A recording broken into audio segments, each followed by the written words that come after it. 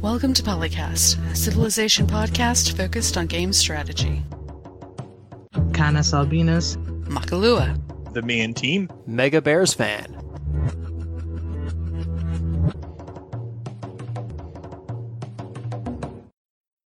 Welcome everybody to episode 329 of the PolyCast. I'm your new, whatever you want to call it, Canis Albinus, and we've got Makalua. She's muted. Yeah, I think she muted to keep Chomp.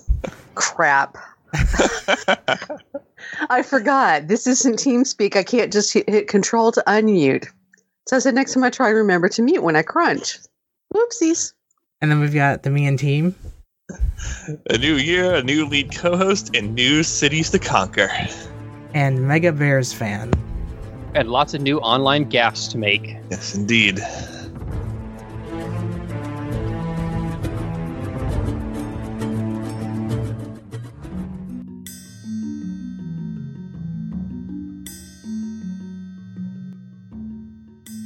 So, first up, we are covering one of the new civs in Gathering the Storm. This would be a returning civ from Civ 4, the Mali, with a returning leader from Civ 4, Mansa Musa.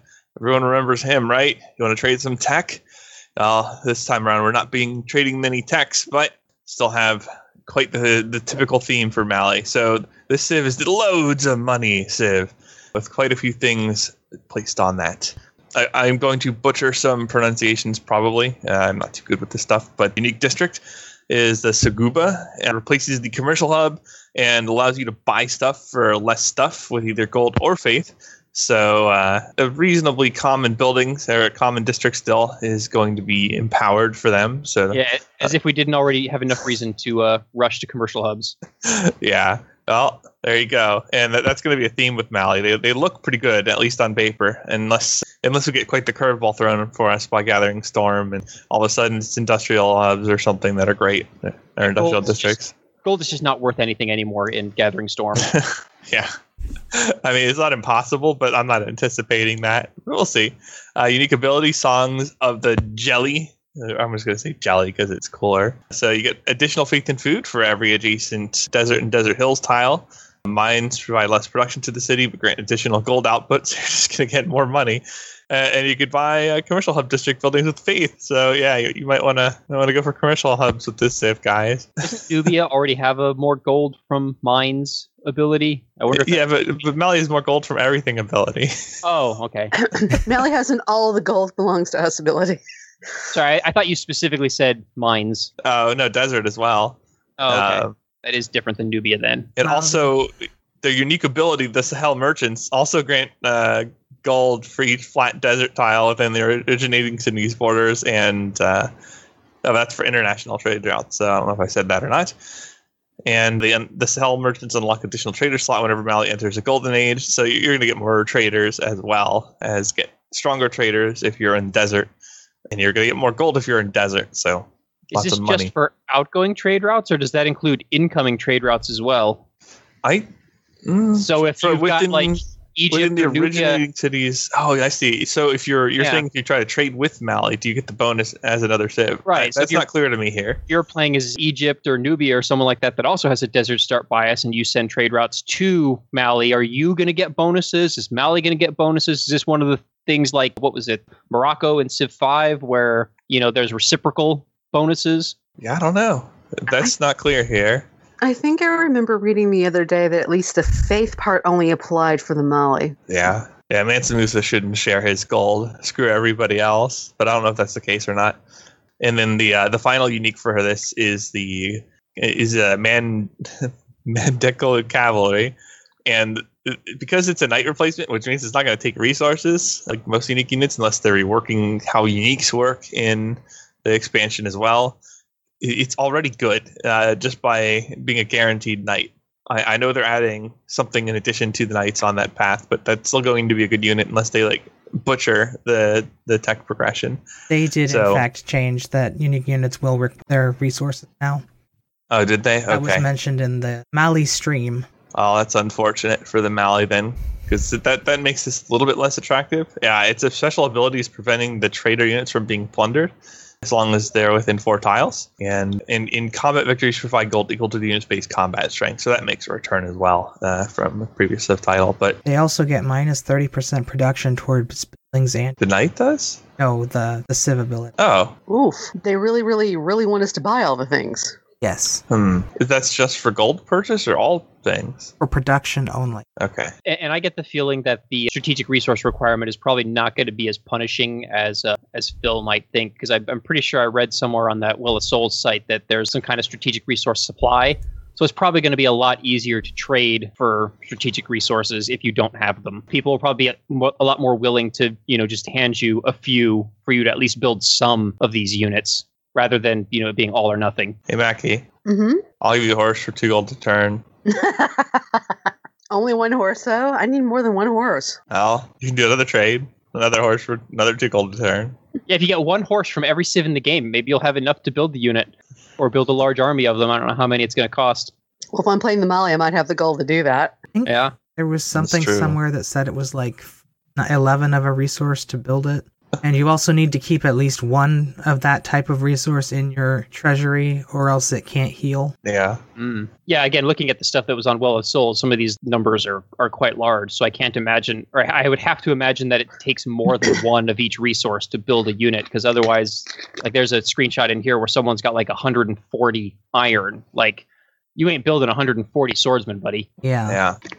But then still, like a solid 10 swordsmen with iron to spare. Yeah, if it's for 10. healing. Yeah, if it's 10 per, yeah. You can build another one, but then your resources might be in danger. You get pillaged, you won't be able to heal. That's right. I wonder if that'll make bombers worth anybody's time for like the first time in ages. Bombing the resources. Possibly, because they might have a little bit of backup resources, but they wouldn't have an infinite supply. Plus, you have pretty good range, so with bombers. So if you know where they are, you could probably trash them. I think if you bomb buildings like the armory, you reduce their maximum available storage cap. Oh, nice. I know that they did say that you have to build armories to be able to hold more of the resources. That certainly makes encampments and their buildings a lot more useful and relevant. Yeah. If you weren't, planning on building massive armies and sweeping across the map anyway. I think armories have been good pretty well since the beginning, and since they've been given production bonuses since the beginning, they're nice already. That's just going to make them more attractive. Maybe not as spammable as campuses and commercial hubs, but still a very good district. I usually get by with just having like 1 or 2 encampments. Unless again I'm explicitly going for a military victory from early on, and then I build more of them. Yeah. Well, plus you can concentrate your production in them to economize your investments. And that would especially be true of the Civ like Mali, where you're just buying stuff. So you just buy it in the place where you've already set up your encampment. Right. I also have always kind of found the experience bonus from encampments to be not as great as it could be, because I usually find that my good units, by the time I can get barracks and armories out, have already got a few promotions. So the experience bonus isn't going to really help them all that much. It's only really for new units that you build after that. But I often to get... That's good. For like an artillery transition late game or something, if you're actually getting that deep in the game. That's the one unit field that I feel that it's really valuable for, is the siege units, because I try to spam as many like warriors and archers and stuff like that as I can as early in the game as possible, so that I can just pay to upgrade them as I go, rather than having to, build them from scratch, which usually gets very expensive. Yeah. So because of that, I've just rarely found that experience bonus as useful as it probably should be, except with the exception of, building catapults and bombards and stuff like that, which I almost always do have to build from scratch because they are very expensive to get out on the field early in the game. Plus, they're not very good. This is my problem with them. Yeah, that's the other thing, too, is that catapults in particular. By the time you get it set up to fire, it's already taken a bombardment from the city and a bombardment from the archer in the city, and it's got like 20 hit points left, and it's not going to survive, so you just have to back it up, and it doesn't do anything. Well, if you have a general, you can like move them in on flatland and still shoot the city, but it's it's okay at that. But it's a liability otherwise, and it's not so much better at that it's not outclassed by like just about every other means of taking a city. Yeah, just have a battering ram. Yeah, and and the walls are going to be taken down by your melee units against the AI anyway. Human players might block you, but a catapult wouldn't save you there because they can't kill units very easily. Right. Artillery can, because artillery have good base range strength, and grape shot by then is pretty powerful. But early game, no, not really.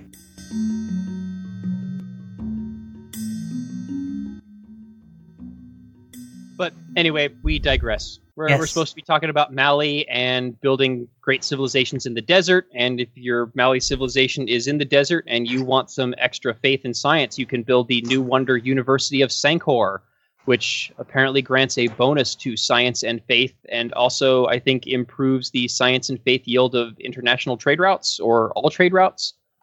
No, domestic trade routes yield bonus science and faith. So that's pretty cool. It sounds like this and Mali are geared towards the build the Petra, because yay. Yeah. And it's always nice to have more to build on a desert, unless, of course, you're going to build Petra and you want to have nothing on your deserts, because then every one of those tiles is like a beastly tile to work. But I'm sure you'll have more than one city with desert in it if you're starting as the Mali. So you'll be able to build both. Hopefully. Yeah, I think the screenshot here that they've got, they have Petra as well in another city. I am not yet equipped to show screenshots on. Ooh. Very nice. And then we can have the PolyCast live action. Well, not exactly. We can. I still have. Doesn't mean we're going to do it. We still have a 4 out of 4 no face cam requirements. I still want to use face cam where we have like not us showing instead to pick what we use. Yeah. They use a lot of domestic trade routes, so getting more yield from them will make them better. Yep. Someone does that as an anti-synergy with Mali, and that's interesting. Is it but there might be anti-synergy? Well, yeah, because Mali wants to use international trade routes to get the gold. True. But then that might be contraindicated if you're fighting against people who don't want you to get the gold anymore. Well, and I guess it also depends on the nature of the science and faith boosts, because the video that I saw wasn't explicit about what that means. Is it like a 10% boost to each, like a 20% boost to each? Is it like free science yield off of desert tiles? So that bonus might be worth it by itself without even getting the domestic trade route bonus. Is a new city-state, I forget the name of, that gives an extra trade route for something. I'm see if I can find it in the data. It's like... Wonder if Cahokia? I wonder if it's going to be as OP as Carthage was in vanilla, where it gave you an extra trade route for every encampment. That was a crazy powerful suzerain bonus. It was something like what you can do with it allows you to have like 40 trade routes by the end of the game, which would be a logistical nightmare.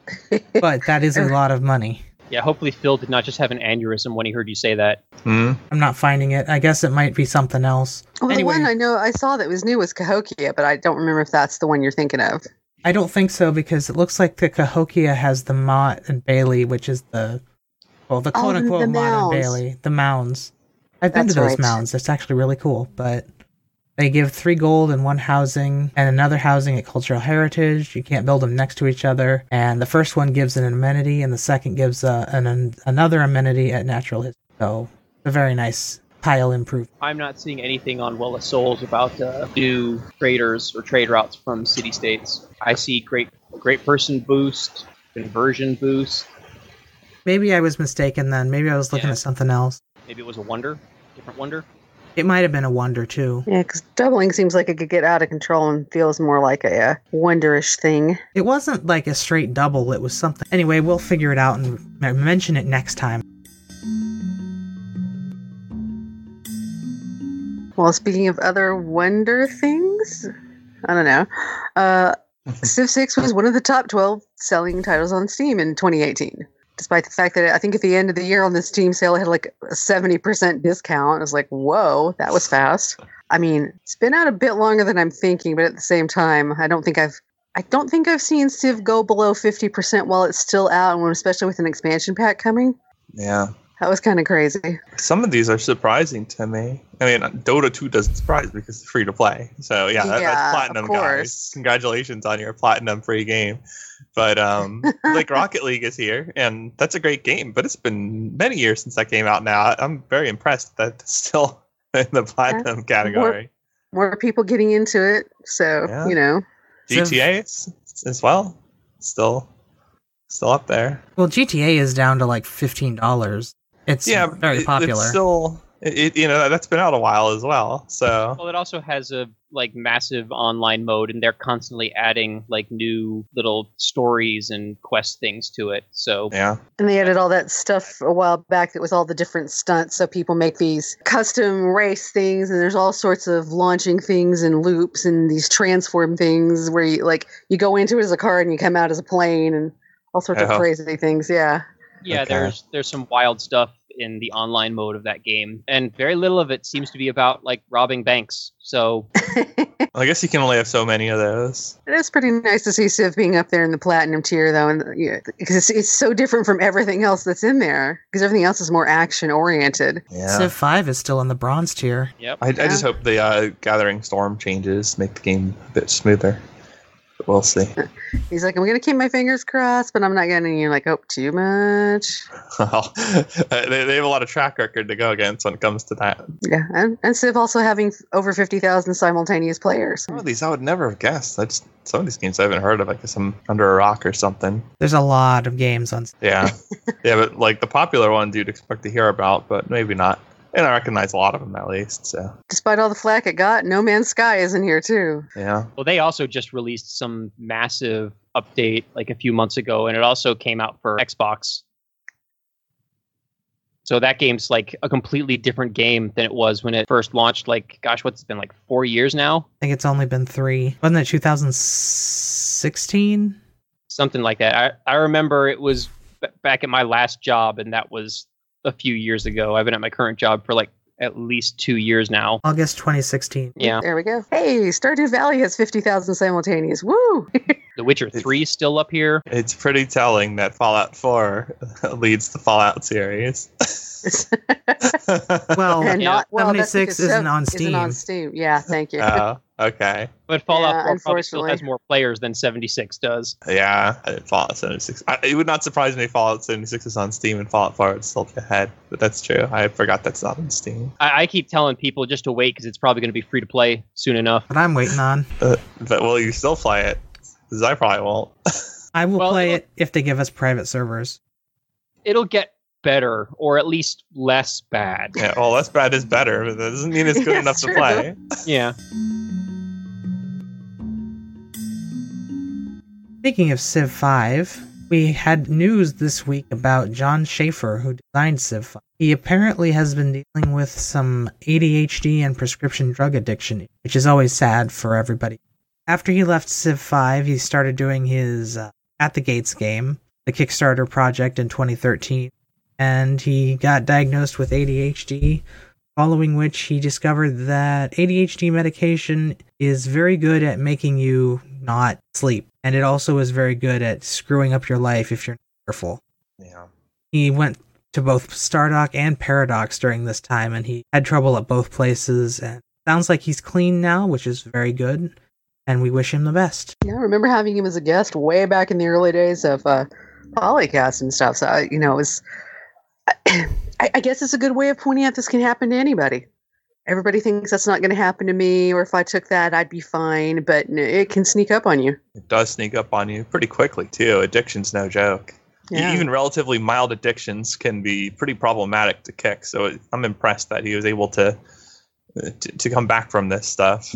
Yeah, when I was a kid, I used to get migraine headaches all the time, and I was never actually diagnosed, but I was taking Excedrin migraine almost every day for large chunks of high school, because if I didn't take it, I'd get migraines, and they were rebound headaches. But the problem is, once you start getting them, the keep taking more, and then you just keep getting more rebounds. And Yep.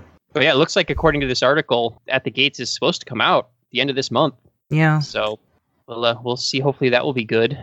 My personal experience with this issue is I take ADHD medication, and I have since I was in high school, and I am very well aware of how effective it is and how easy it would be to abuse, and I do not wish the need for it on anybody, because it can also screw up your ability to function and sleep, even when it's not being abused. And I'm sure that working in the types of high pressure environments that he was working in, there was probably a lot of pressure on him to make himself as quote unquote normal as he could make himself, and then just spirals out of control from there.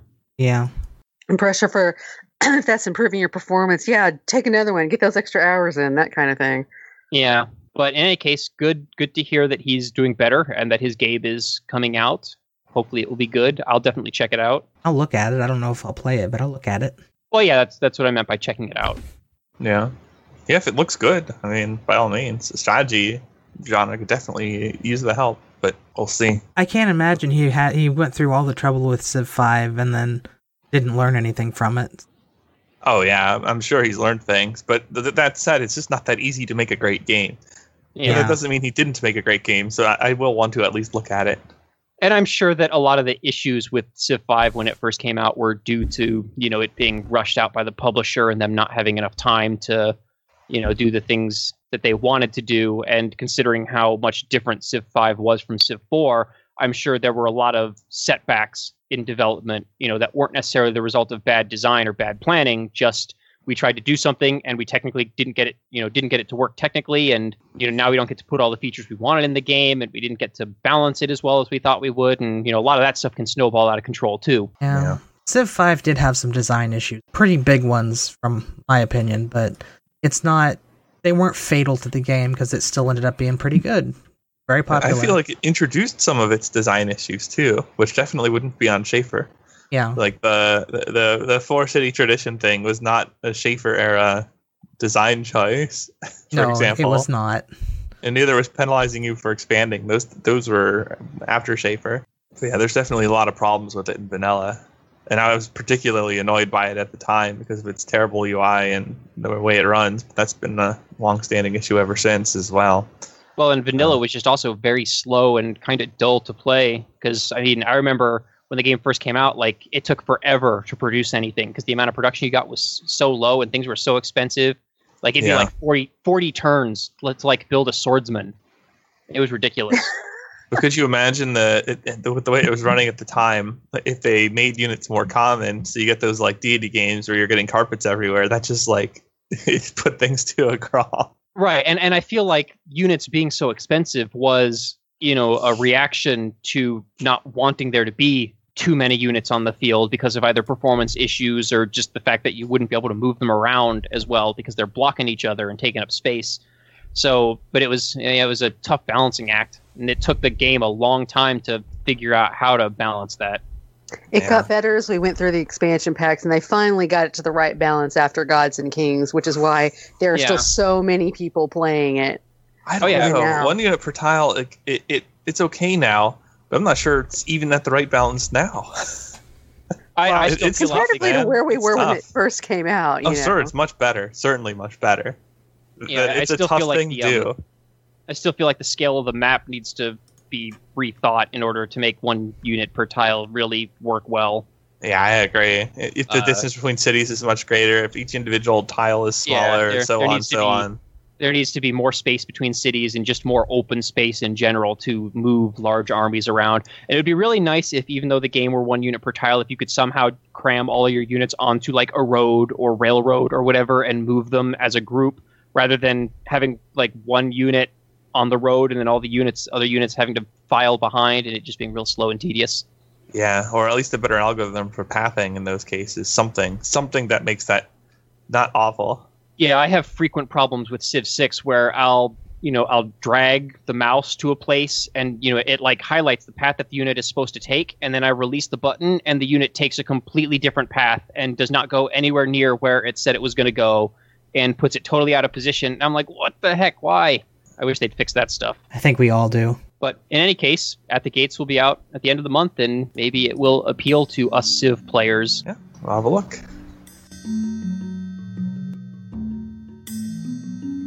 Okay, so next up is a piece of bad news, unfortunately. The Civ 5 narrator, William Morgan Shepherd, dies at age 86, and that just sucks. And I could go through his other things he did, but most people know he did other things as well. Yeah, he might have been in these little things called Star Trek and Doctor Who. Yeah, he will be missed, for sure. Royal Shakespeare Company as well. Uh-huh. He was well known. Very well known. And his presence in Civ 5 definitely added to the atmosphere of that game. So, yep, quite good in that as well.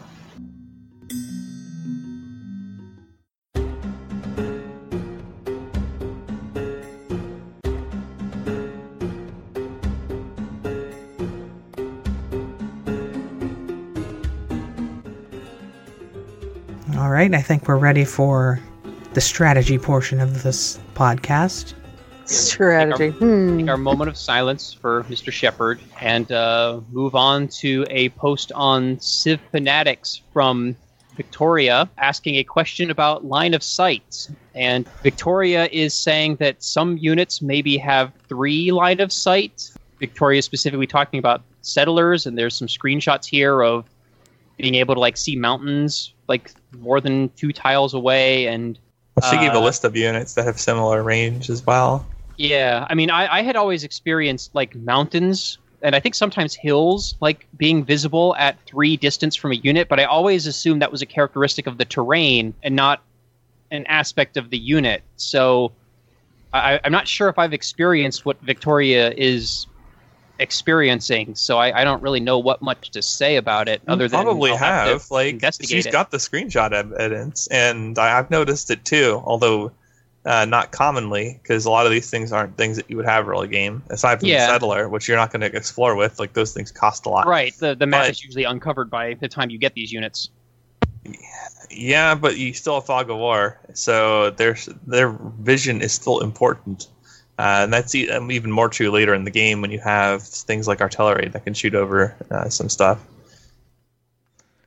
Yeah, like I said, I've always seen, I think, mountains and hills would appear at 3 distance from a unit, but I always assumed that was you can see them over the horizon kind of thing, and that was a aspect of the terrain, not the unit. So, I don't know. I'll have to play around with it more, I guess. Oh, sorry. Go ahead. Somebody did research into the files for the terrain and found that there is a pseudo site cost system that influences whether you can see stuff or not. Certain objects require more points of influence to be seen through. You cannot see through mountains, even with 3 sight. But you can see over hills sometimes, and sometimes you can see over desert hills. There's a chart in the thread here. It looks like the mountains always have 3 influence, so it makes it impossible to see around them. Did they ever figure out that is in fact what influence means? I didn't get far enough into the thread to know if they ever figured that out. It seems like they did. I haven't seen the very end of the thread because I picked this a few days ago, but that was... This is not well implemented. For example, Victoria is showing pictures of a biplane that can see 4 tiles and see over hills, but a jet fighter cannot see over hills. Yeah. Great. Just great. Slow clap fighters for don't that need one. to see where they're going. Yeah, jet planes totally fly lower, so there's no way they can see. Well, no, it's the jet fighters flying so high that it can't see the ground below because there's clouds in the way. See, they thought of everything. Okay, having flown in a leech or 2 high in Minecraft, I can see where that would happen. Okay. What land? One of those newbies piloting the aircraft, like in War Thunder. Although they'd probably be driving into the ground rather than too high, but who knows? Well, this makes the promotion for scouts make a little more sense because they have that one with the extended range. So it's basically upgrading it from you can only see 3 or you get to 4 or something like that. Or if there's an influence cost on the tile, maybe it's discounting that, and that's how it's seeing more. It might also be that the influence relates to those special agendas that say, hey, this is my type of land, leave it alone. Or it could be a modifier for annexing tiles or something like that. Maybe the lower influence, the more likely you are to select that tile to annex it. I don't know. It seems possible. Because we've got, for example, Plains Hills only have an influence of 1, but Tundra Hills have an influence of 2. So why would hills on plains be easier to see through than hills on tundra? Yeah, that's not clear. The presence of forest or not makes sense, but not just the temperature of the hill. Well, that actually kind of makes sense, and maybe it's ignoring the special terrain or special bonuses on top of it. Then it makes more sense as to why your city wants to go pick a plain tile, for lack of a better word, as opposed to one that has some sort of strategic resource or bonus resource or something. Because we've all had that in a city. You'd think the next thing it would go is grab something like the iron you just discovered, but it's like, nah, what's this thing over here? Does the algorithm for city expansion use the same stuff as the line of sight? I'd be surprised if it does, but maybe. Yeah. I wouldn't put it past Civ. And yeah, this is... Like, this kind of stuff should be obvious in a game, strategy or otherwise. This is a gameplay rule. This is not like what the AI is going to do in response to X. This is not something that is reasonably hidden from the player. And this is a constant problem in Civ and quite a few other strategy games. Paradox is roughly as guilty of it as well. And it's just frustrating as a player in these strategy games to get these kinds of interactions with the rules where you really have to do a lot of work just to find out the rules of the game, not like how to play effectively, but just what happens as a result of stuff. This is pretty frustrating, threads like this, but well, they're there's only only source of information. There's only a post three later in the thread that has a big no rules sign on it. Yeah, Victoria saying that like these games should come with that on the box, except for they don't come in boxes anymore.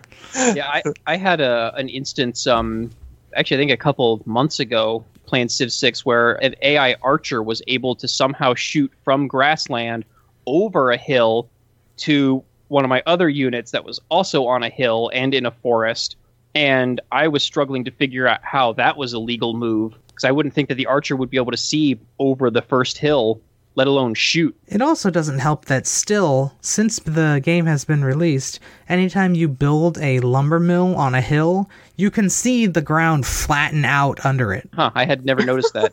Yeah. Does the lumber mill actually change the tile to a flat? No, it doesn't, but it changes the way it looks so that it looks much more flat than it should. Yeah, which if you don't play with yields on, that's a dangerous visual tell for sure. Yeah. I'm pretty sure I went into strategic view and confirmed that there were in fact hills, and the archer that I'm talking about was standing on an empty tile. There was no improvement on it at all. But if this line of sight thing is the way it's being represented, then it could see the hill because it's a hill at distance. So you get an extra, because it's a taller object, you get an extra point of vision. Now, why it seemed to apparently have indirect fire, that indirect fire is its own rule. Like, right, when that needs to apply versus not. Because I don't think you can go like flatland, hill, flatland. But apparently you can go flatland, hill, or hill, flatland. Yeah, maybe. I think I captured video footage and screenshots of it, and I had meant to post it on the forums to ask, like, WTF, but I just never got around to it. I got distracted by other things. Maybe I'll have to go back and look and post it, maybe even on this thread. Well, I would recommend starting a new thread if it's indirect fire related, just because it is a different mechanic. It depends on line of sight, but there's other rules on top of that. Because even if you could see everything, you still can't shoot over certain things, right, even in the middle of your own empire. But yeah, it was frustrating because I had specifically moved my units onto that tile because they were already damaged, so that they would not get shot at, and then the AI just shot at them anyway, and I was like, what? And that's the worst. Like, you do things because you anticipate what'll happen, and like the game just doesn't represent it properly, or you have no way of knowing the consequences at all. I lost the unit, and I was so frustrated by not understanding how it got hit to begin with that I reloaded from like 2 or 3 turns previous just so that I would not take the damage earlier. And yeah, I used to be more opposed to reloading, but modern strategy games, like, they don't, like, the game breaks its own covenant in terms of that. Like, you're not going to tell me the rules, then I'm going to learn them through trial and error. And you know what you do with trial and error gameplay in the 90s? You reload the same. Oh, yeah. And I pretty much only do it when... from Sierra, though. Like, that was not a good aspect of Sierra titles. But that's how most strategy games are now. And save scumming is something that I try to, only do if there is some issue with the game rules where something that I did not think would happen happens, or vice versa. Or if, sometimes I just flat out misclick. And then I'm like, oh, crap, got to reload the autosave. That's a problem in multiplayer. And it's also I wouldn't recommend playing Iron Man in games, even though I do it sometimes. Just because, like, it's a dishonest game mode. In any game that has a lot of these rule violations or just doesn't tell you the rules, the presence of the Iron Man mode is just straight up dishonest. Well, I'm going to call it dishonest because it is. To give the games the benefit of the doubt, it's also possible that it's not a rules violation. It could just be a bug or a glitch. That's true. Although having too many of those is also problematic if you're going to make an Iron Man mode. True, like, but you don't want to have a game that ends like this used to be a problem in EU4. Like you could have a literal game over because of a permanent war. Because in that game you cannot end a war without making a peace deal. But there was a bug that made it impossible to negotiate with the war leader. Thus, no matter how much you occupied their land, no matter how badly you beat them, if you had every single province of theirs occupied and you killed all their units, you still could not initiate a peace deal. So that war was forever. And there were major problems in that game with being at war forever with the nation. So, Right. And you couldn't like unoccupy the land, so you were basically game over by that. Right. It's awful. But that's an instance where, the game rules are presented in good faith. It's just not working as intended. Yes and no. They were sort of, in that case, sort of in good faith, partially in good faith, because there are other issues as well that are more questionable. But yeah, and in addition to that, there was just a game-ending bug on top. The peace screen lies to you in multiple ways in EU4. So that's something we don't need in Firaxis games. We could use some of the design of Casus Belli's that those Paradox games use, because they implement it much better than Civ 6. But we don't need extra problems to carry it over from Paradox. Yeah. We've got enough problems of our own over here. Yeah, Civ 6 is enough problems without bringing in extras. Like not knowing what our units can see and can't see, or can shoot at and not shoot at. Or if right-clicking on a unit with another unit selected will move the unit or attack it.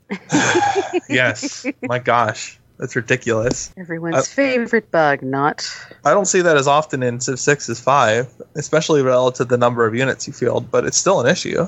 It should probably just draw an arrow when you mouse over. Me? No, like for ranged combat, if you mouse over the enemy, it should draw an arrow like you're going to do a ranged attack if the unit has an eligible ranged attack. I think it does. I'm pretty sure Civ I was 6 going to does say do that. yes. But it's not so consistent with that. Like, I've made ranged attacks without seeing the arrow. It takes a while for it to draw because it like animates it coming out of the source unit and like then going. So if you're just clicking real quick, then you're not going to see it. And I've also seen it's probably a bug where it just does not appear sometimes, and I have to move the mouse and highlight over the targeted unit again, and then the arrow appears. Okay, but all right. There is an arrow. It just like you said, it's not entirely consistent. Yeah, about when it shows up and when it doesn't. It's kind of like the tooltip delay. You hover the mouse over a tile, and depending on your setting, it takes a while for the tooltip to show up. And sometimes the tooltip just decides it doesn't want to show up no matter what you do. That's a problem, though, because you need that information. Right. I don't like things that when it represents like it's a ranged attack, though, and then it doesn't happen. Like, you get a combat tooltip appearing, and then you right-click and your archer just moves. No. That's not what I saw on the map. Like, I didn't see a movement path traced, so it shouldn't move. And that's related to the issue that I talked about earlier, where sometimes the units don't follow the path that the UI says they're going to take. That's also a problem. And then you end up being out of position or put in a vulnerable position, or you don't get to that goodie hut before the AI does, or whatever the case may be. Pathing calculations are tough in games, but it should still, regardless, it should still follow the path it represents that it's going to take. That is not excusable in my mind. That's a problem with Civ and in like Hearts of Iron as well, where the units display one path and take a different path, and it can screw you in both games. It can screw you. We're not playing I Want to Be the Guy. We're playing a strategy game. We're not playing the super thing where you have to be absolutely perfect all of the time. Well, plus there's intentional fake difficulty built into those like high difficulty platformers, but that's kind of like their shtick. The shtick of a strategy game is not fake difficulty. No. In fact, that undermines the strategy in a strategy game. Well, speaking of strategy, and Fixo started over on Civ X a thing about strategy guidelines for AI, because he's looking at some mechanisms that are already in the game that maybe there would be a way to improve that strategy for the AI. Basically, trying to teach the AI basically to evaluate better of what's going on in the game, because sometimes it just seems that it gets single focused on one thing. It's like, I'm just going to do this, and then things change, but I'm still just going to do this. The biggest thing is it just doesn't think very far ahead, if it thinks ahead at all. Yeah, if it's doing more than about 5 or 10 turns, I'd be surprised. It's like, oh, look, I can get a +1 adjacency bonus for this campus, but if I wait a few turns and annex this other tile, I can get a +4, but I'm just going to build the +1 now. Or it doesn't even think to use the gold to buy it. To be fair, doing long-term logistics calculations like that for an AI is very, very difficult. It's hard to code, and it's very resource intensive. I mean, you're talking about increasing turn processing time by an order of magnitude if you're going out more than just even a few turns. Which Civ can't afford at all. It's not really that hard to program it, because I have programmed some things that can do stuff like that.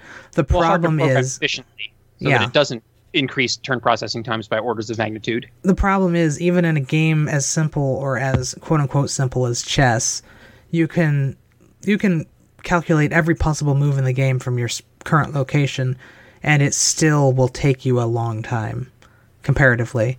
And add that to a game where you have 100 turns and 500 options per turn, it becomes extremely large extremely quickly.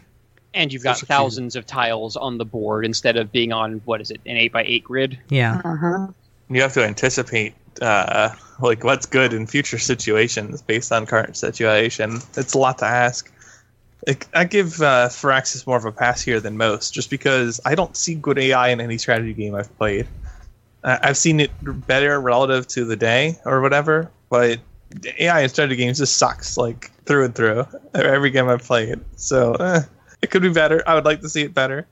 But I'm not going to be like... Which is why you should put more focus into very clearly presenting the rules and mechanics so that the players can play competitively against each other and not have to rely on an AI. Exactly. Yes.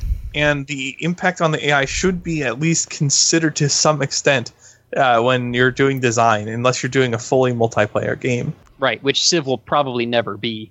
No, it could be designed that way. Or they could even try to split it.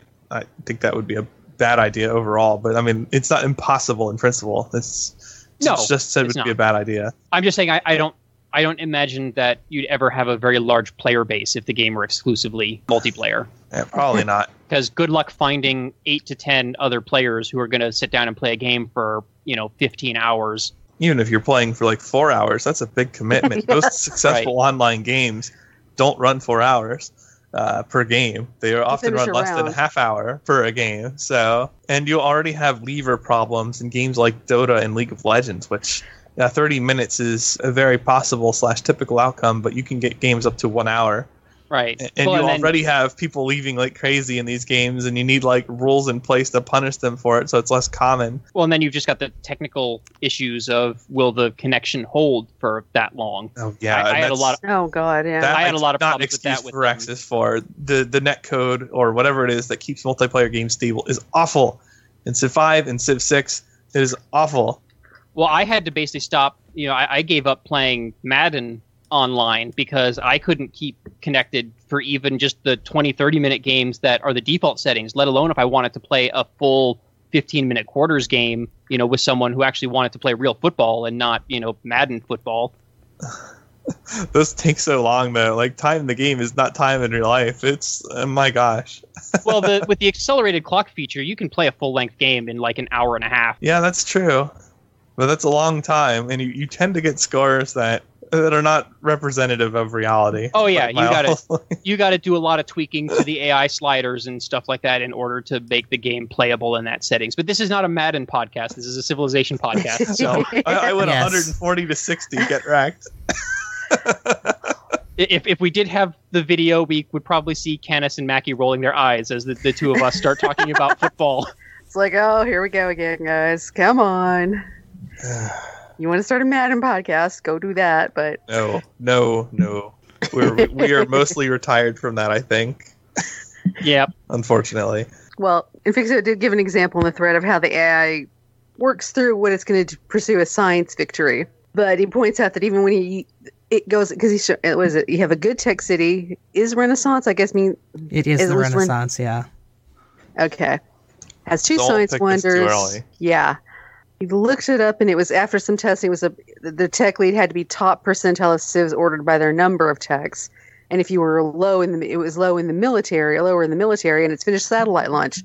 Okay, I'm going to go for it now, but the conditions fluctuate. Like, it's pointed, the strategy would get deactivated, reactivated every few turns, because if it's depending on a certain percentage, just like say if it's 20 in the top 20% or something, and it drops to it's in the top 21%, then I'm not doing science anymore. Then 2 turns later, I'm doing science again. No, wait, I'm not doing science.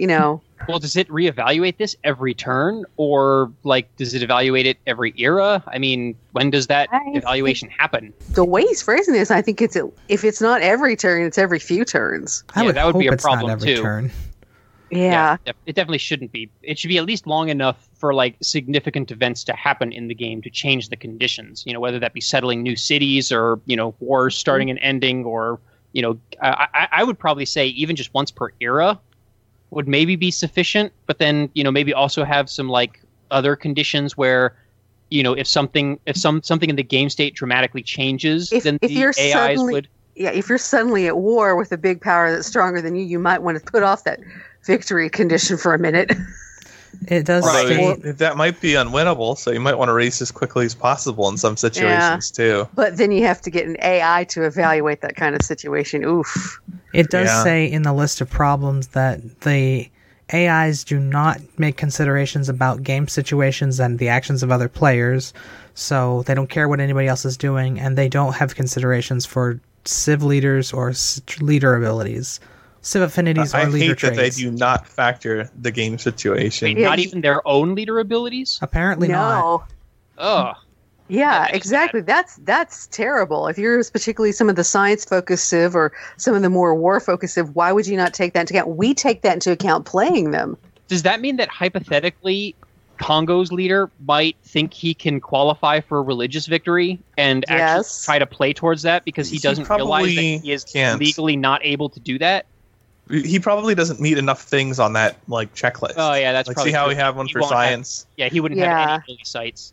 Yeah, so he probably doesn't. Therefore, would not have enough holy sites or enough of a spread of his own religion or whatever the AI uses to evaluate. But even then, he could have like a pantheon or something like that gives him a lot of faith from tiles, and that might cause him to trip over the "I have a city with good faith" output.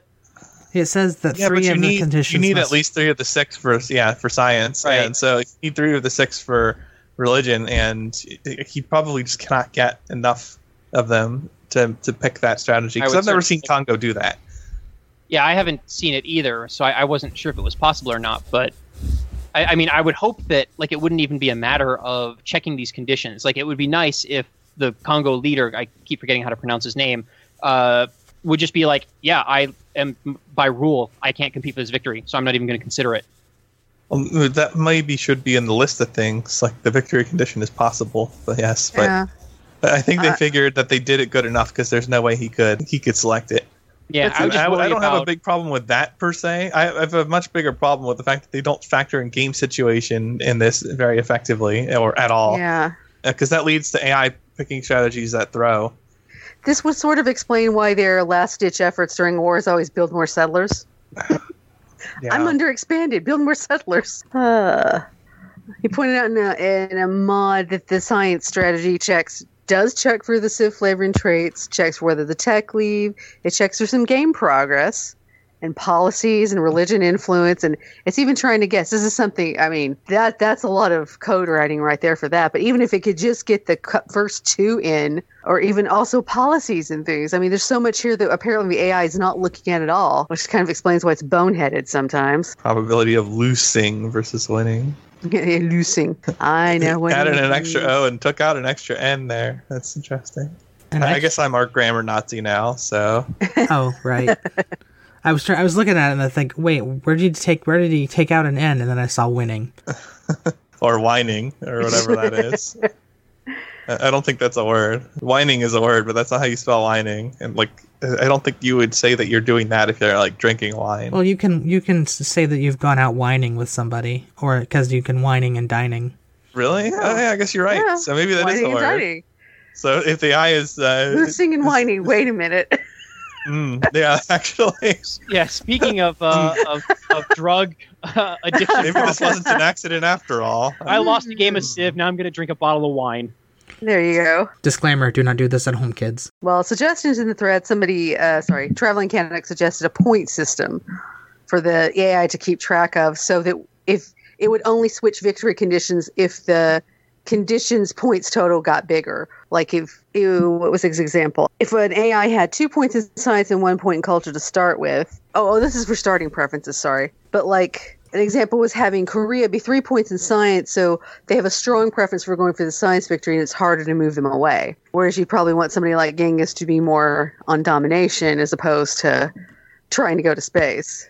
Well, I think, again, it's the Civ flavors would probably lead them to this anyway, because, Robert the Bruce is going to have more flavors for science, so he's going to pursue more science things over the course of the game, which means he's more likely to trip over qualifying for the science victory. So you might not necessarily need them to start the game with the bias, although if they could start the game and then plan out ahead better, like being like, I'm going to go for science victory, so like I said earlier, I'm going to take this +4 campus adjacency bonus instead of settling for the +1 or the +2, that would definitely improve their play. Yeah, even like if you added a thing in for a science-focused Civ that the +1 for a campus isn't an acceptable level, that it wants at least a +2 or higher or something, and that would improve their science. Of course, make exceptions for if that's not possible, right? If you just don't have jungles, then you got to put the campus somewhere. So you take what you get. But yeah, if you've got a little nook of mountains where you're going to get a big bonus and it's just a matter of buying tiles to get that, it would be really nice if the AI would notice that and do it. And it would also be really nice if the AI could be smart enough to actually know to wait instead of just, being like, oh, I've got to build a campus, got to pick a place. Got to build a campus, got to pick a place, got to do this thing now. Yeah, because, AIs, it might not necessarily have the gold to buy that tile now, but if it waits 2 or 3 turns, Yeah. The problem with that idea is what happens if it suddenly decides that, oh, I can wait till this tile pops, but I'm going to die in 3 turns if I don't. Yeah, that's the sort of thing that makes it hard. Which is why I did not say that Firaxis should make it work that way. I said it would be nice if it could work that way. Very true. So it's wishful thinking. But yeah, that would be a difficult thing to program and, have it account for all the different variables and, not basically make it so that, because you also don't want a situation where you as the player can see that an AI is waiting to do something and then you just screw it up completely before it is able to do it, and then it just can't do it, if that makes sense. It does. Because you don't want to put in a bunch of situations where the player can just easily exploit the AI. Yeah. Because we already have enough of that in Civ 6 in particular, especially with things like the AIs not ever bothering to escort their civilian units. So when they move that settler near your cities to forward settle you, and it's not defended, you can just war deck, get a free settler, and then make peace a few turns later, and you got a free city out of it. And rinse and repeat even. Yeah, and then sometimes even rinse and repeat. It would be nice if the AI didn't do that. The only time I could see it ever deciding it should not escort a settler is if it's one of those things where it's on one end of a continent and it's settling away from all the players, where there's virtually no risk unless a barbarian suddenly spawns of somebody attacking it. I'm not sure it'd be even worth the effort to evaluate that as opposed to just escorting it. Just always. I would default to just always escort it, unless it is easy to write some simple checks. But yeah, if you're going to send it in the direction of other players, you should know to escort it, even if you're peaceful with those players. Yes. Right. And the AI is not good enough to make spacing units out in front so that it can just have an unescorted unit behind because it can see everything. So just discard it. And I also get frequently annoyed whenever I see the AI exploring the map with great people, but then I realize that you can't kill great people. Yeah, so it's actually pro strat. That's actually a situation where the AI is playing the game well, even though I don't like that is good play. Kind of a goofy game rule. I've got an invincible unit. Might as well use it to explore and scout and look for barbarians and goody huts. Yeah, because I'm telling you, Einstein plundered a bunch of goody huts. Yes, exactly. Yeah, your friggin' early great general is a better scout than your scouts. Well, speaking of AI behavior, this is a little bit less about AI behavior, but more about game behavior with AIs involved. Over on the Reddit for Civ, the r/Civ, he had somebody by the name of Fedora Tippin Good, and he is complaining about the fact that the capitals for starting civs are always really close together. And I think that's been a long-running problem that a lot of people have been very frustrated with. I feel like that has gotten better recently. I think they put out a patch or something that increased the distance. What we do know is that if you look in the code, the major civilization distance minimum is 9 tiles. So 9 tiles is supposedly the closest any other Civ can spawn to your capital. But you can get a natural wonder within 4 tiles, a city-state within 5, and a city-state can be within 3 of a natural wonder. Okay, that's what that means. So if anyone remembers all those times when you're playing Civ 5 at least, and you get a natural wonder and it's right inside a city-state, turns out that was on by design? Quasi by design, at least. At least they didn't care that it happens. I mean, it does make sense, because you usually tend to build where there's something interesting to look at. Yeah, and that also, then makes that city-state more, strategically relevant to the game. There's a good reason to want to conquer it. And there was some discussion about whether or not it's okay to change the rules if you're not happy with them, with people being called Generation Z crybabies at one point. Gosh. And subsequently, if you look at that user's name on the Steam thread that this is connected to, right next to their name is the word banned. So take that as you will. There we go. What a surprise. But I think the final conclusion that they made with this was, do what you want in a single-player game, but recognize that sometimes civs starting close to each other is a good thing, especially if you want to kill them. Yeah. Well, there's also the advanced settings where you can actually add additional, civs or AIs to the game, in which case they would have to be spawning closer. So if you put a hard cap in and then you added so many, civs to the game that it's not possible to place all those capitals, then, you've got another problem. I wonder... It just crashed that way, no? Maybe not. It would either crash or it would just overrule it and put it right next to you. Or maybe even put it right on top of you. Yeah. 2 settlers start 1 tile apart from each other. It's always a healthy scenario. I know that there was one AI play game that was on the internet some years ago. Maybe it was months ago. But it was, what was it? 30 to 34 civs on a flat. Oh, Battle Royale, maybe? Something like that, but it was a dual-sized map with 34 civs on it. So everyone would plant their city and their warrior would head off, but they were all so close to each other that they were always on each other's borders. Yeah, I would imagine you'd be like 3 or 4 tiles from the other civ's capital. From other civs' capitals in every direction. Yeah. Just get the early conquest train going and it won't stop. But there were no resources either. So what? You can still use archers. And they won't have any resource units. Very true. I think Japan won that eventual battle. I can't remember though. Yeah, that would definitely give advantage to civs that have, really good unique units. Unique swordsmen and unique knights would have a definite advantage because you'd actually be able to build those. Until they need it in the next patch. Yeah, and other players wouldn't. It would also mean that, units would remain very cheap to build throughout the entire game. So there'd be a lot of unit spam. I think you just use crossbows and catapults and crap for the most part to kill stuff. Right. Again, unless you have a unique knight or something. Yeah. Own. Yeah, that's true. You get a knight to the face, and you get a knight to the face. You all get a knight to the face. I think Nubia would be a pretty healthy civ in that scenario. Yes, healthy. For certain definitions. Because it's already fun to defend against the Nubian archer rush. Everybody's favorite. Especially when it's a human player doing it, not the AI. Grimvex is high, Mackie. Yeah, exactly. Grimvex sends his regards.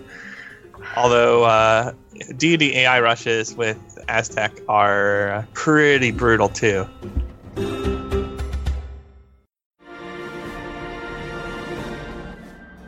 Yeah. Yeah, only fools would drink alcohol and play Civ, lol. Totally wouldn't be able to win a game like that. Except when you do. Except when you do. Alright, thank you for joining us on PolyCast episode 329. I'm the main team, and today I was joined by Canis Albinus. Hopefully I'm doing okay. Since you're screwed it up again. Send all hate mail to Dan. Is that your line, Mackie? Yes. Okay. And Mega Bears fan. Back to not playing Madden.